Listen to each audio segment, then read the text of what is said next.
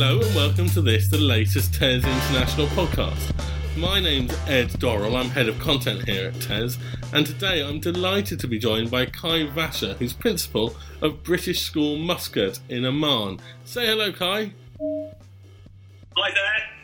Good. He's speaking all the way from his office in Muscat to my back bedroom with our dodgy domestic Wi-Fi because, like everyone else in Britain, apart from you teachers, we're working from home. Like the last several of my international podcasts, this one is on the pesky subject of coronavirus. And I was speaking to Kai the other day, and it dawned on me that Kai is in a really interesting position because he has been forced by the virus and by the circumstances around the virus to shut his school and to move his entire curriculum and timetable online in a hurry. He might be more interesting to our audience than others in that context because he has a long tradition in British state education before he went international, as they say. So I thought there might be lessons that Kai could share with us from what they've done for you teachers out there and you heads out there who, let's be honest, are very likely to be shutting your schools in the next few days, certainly within a week or two. So anyway, Kai, like I say, you've had the most extraordinary 4 or 5 days. In a few words, just tell us what happened.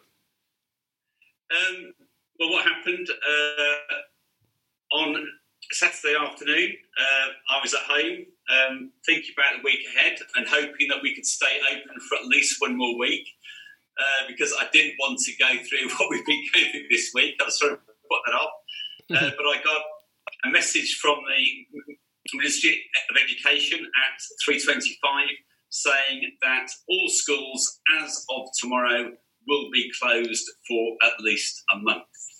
So I took a few minutes to absorb the information. I couldn't deny this anymore. And I thought, right, emergency leadership team meeting. We need to meet at school.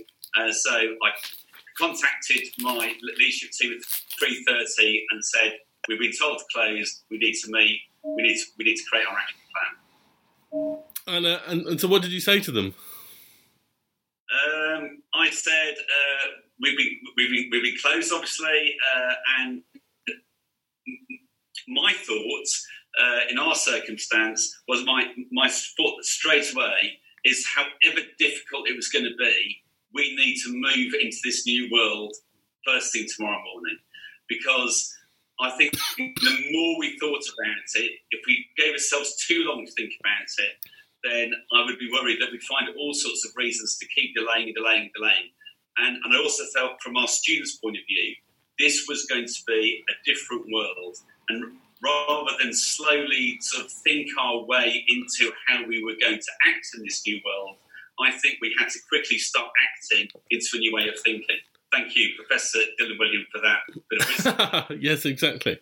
And so it's basically go. Tomorrow morning, we're opening up shop, but we're going to be online. And then you work back from there. So what are we going to do? So what we're going to do is, to be fair, we had been thinking this was a possibility. We've been thinking about this and planning for it for the previous 2 or 3 weeks. So we had been saying to our staff, look, it's quite possible we're going to close. We need to be ready for that eventuality. But in the longer term, going back, we had been moving into a position where we could be facilitating this type of learning for about 14 months. Mm-hmm. So back in December 2018 even, it's been a long week. Back in December 18, the school moved to the G Suite education for all our staff. So that was a big move, mm-hmm. and we just jumped in and we did that. In August 19, all our staff had 1 day's training on G Suite for education. In September 19, we gave all our senior school students a Gmail address. Mm-hmm. And that was a real game changer because then we were in a position where all our students and our staff could communicate with each other through Gmail. The staff could share Google Docs, Google Sheets, Google Slides, a whole range of G Suite applications very easily with their classes.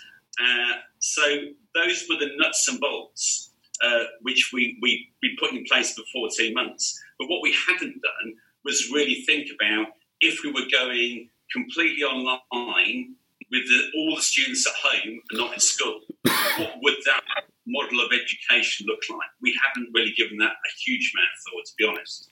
And so have you solved that in the last 3 days? Have we solved that? I mean, it's been we're 3 days into the week. It's been quite an exhilarating ride. Sure it has. In a previous job, I used to be Director of Innovation at SSAT, and I used to be going around the country encouraging schools to innovate and think about doing things differently to do them better. That's the SSAT's definition of innovation. I have never experienced innovation at such a rapid rate and with such a positive impact in such a short space of time. And I think, the first lesson from this perhaps is when you have a real problem to solve and you've got a group of trusted professionals who can work together as teams, what they can achieve in a short space of time is absolutely phenomenal. So I'm really proud of my staff in how they cope with the change.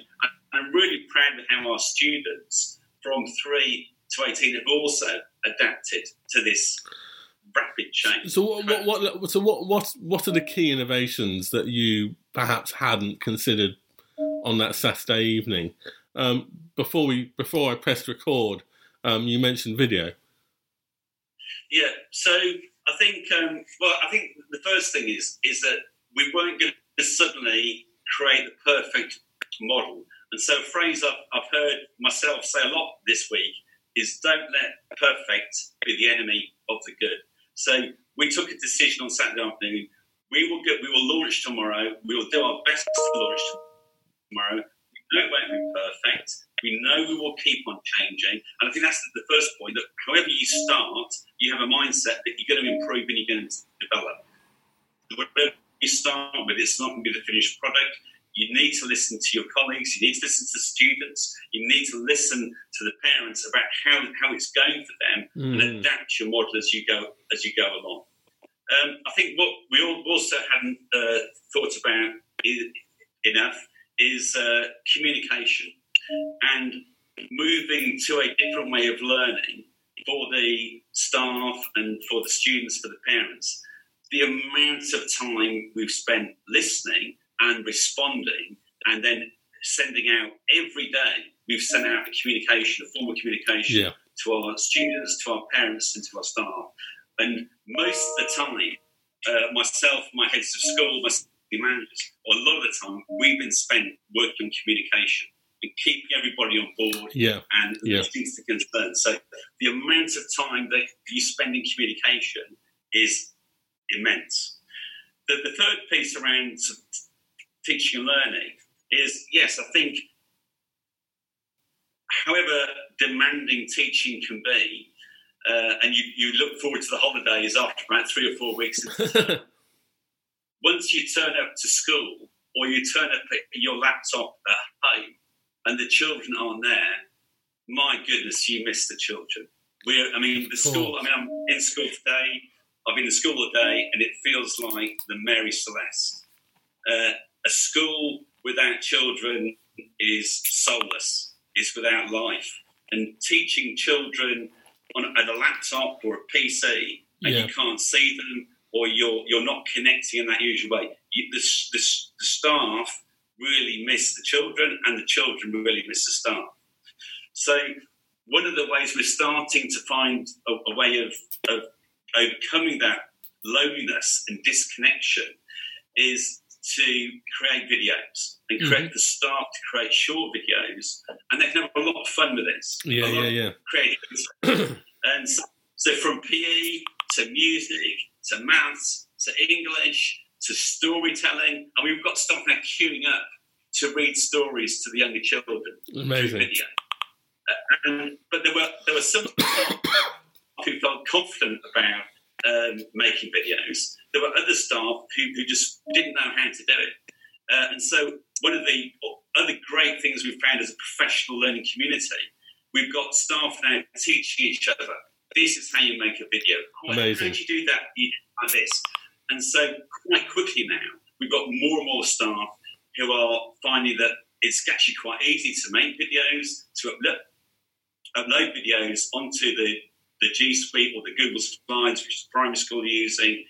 And this response we're getting from the students and the parents, they love the videos that their teachers are making because they can see their teachers again and they get a sense of connection again. So let me take you back to England, and I know it's a few years since you've been involved directly with schools in England. But if you were sitting in a head teacher's office in an English comprehensive school, and you were listening to this podcast, what do you think they should take away from what you're saying? Well, I think one of the first things is making sure that schools were able to access the support to do what we're able to do. And there's some I guess there's three key things there. One is the process I talked about that took us 14 months to go to G Suite. Now, not every school would be on that. I mean, Microsoft 365 is a similar set of applications, but you could condense that process probably into a week if you had to. Right, yeah. And it's free. Yeah, it's free. It's unlimited storage. Certainly the G Suite stuff is free. So that's one issue. Is how can I get, if I'm not on a cloud platform like G Suite or Microsoft 365, how can I quickly do that? And I think that's where EdTech companies with some support from the government could really be good, going around the country, making as many schools as possible have access to those cloud-based applications. That's the relatively easy piece. The second piece would be even in our community where the families are pretty well resourced and the staff are fairly well resourced, 10% of our staff did not have a device at home from which they could manage online learning. 10% of our own staff. Wow. And I imagine, across the UK, it's probably at least that, if not more. They have smartphones, but have they got laptops? And so I remember a long time ago, maybe 20 years ago in state education, there was a laptop for teachers scheme. Yeah. And if the Department of Education really wanted to help teachers deliver online education, somehow they would mobilise laptop providers to make sure that every single teacher in the country had a laptop and had an internet connection at home. Because without that, you can't do what we did.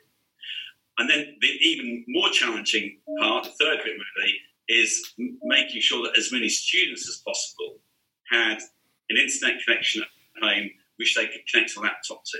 Because these are the nuts and bolts of remote learning. Yep. And if your staff and your students have those nuts and bolts, you're a non-starter. So I think how quickly could we support schools in the UK so that all the staff and all the students, and you could prioritise, you could certainly prioritise those students doing GCSE exams and A-level exams possibly to make sure that there were laptops for teachers and students with an adequate internet connection.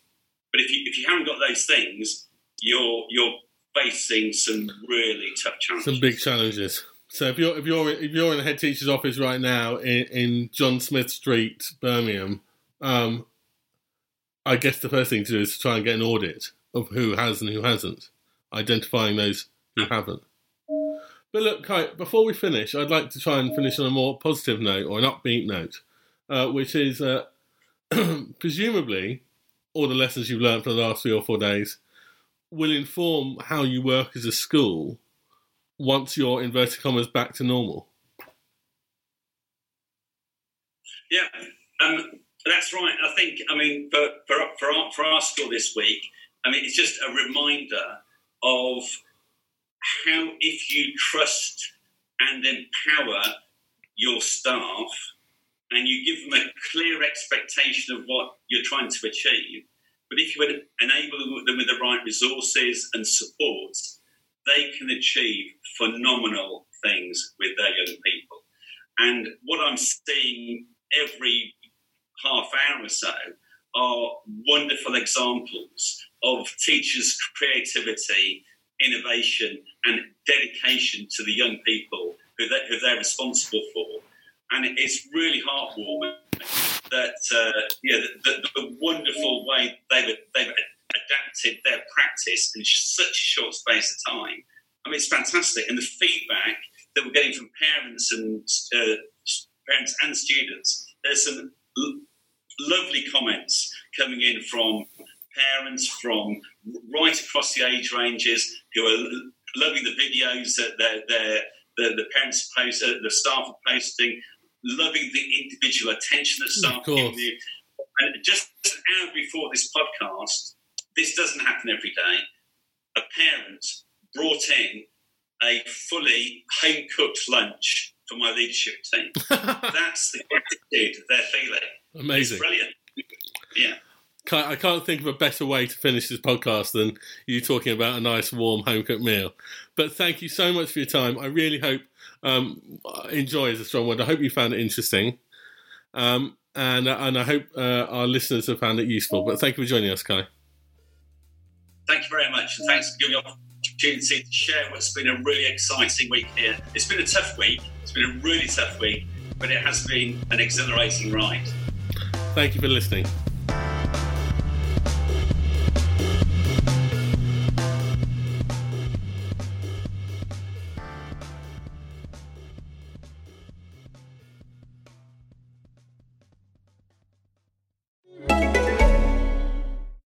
L'Audi de vos rêves se trouve déjà près de chez vous. Choisissez le modèle qui vous fait rêver et profitez-en immédiatement. Audi s'engage aujourd'hui à vos côtés avec Audi pour vous. Un ensemble d'offres et de services pour vous aider à mieux repartir. En ce moment, jusqu'à 6 mois de loyer vous sont offerts sur une sélection de modèles disponibles en stock. Découvrez l'ensemble de nos engagements Audi pour vous sur audi.fr.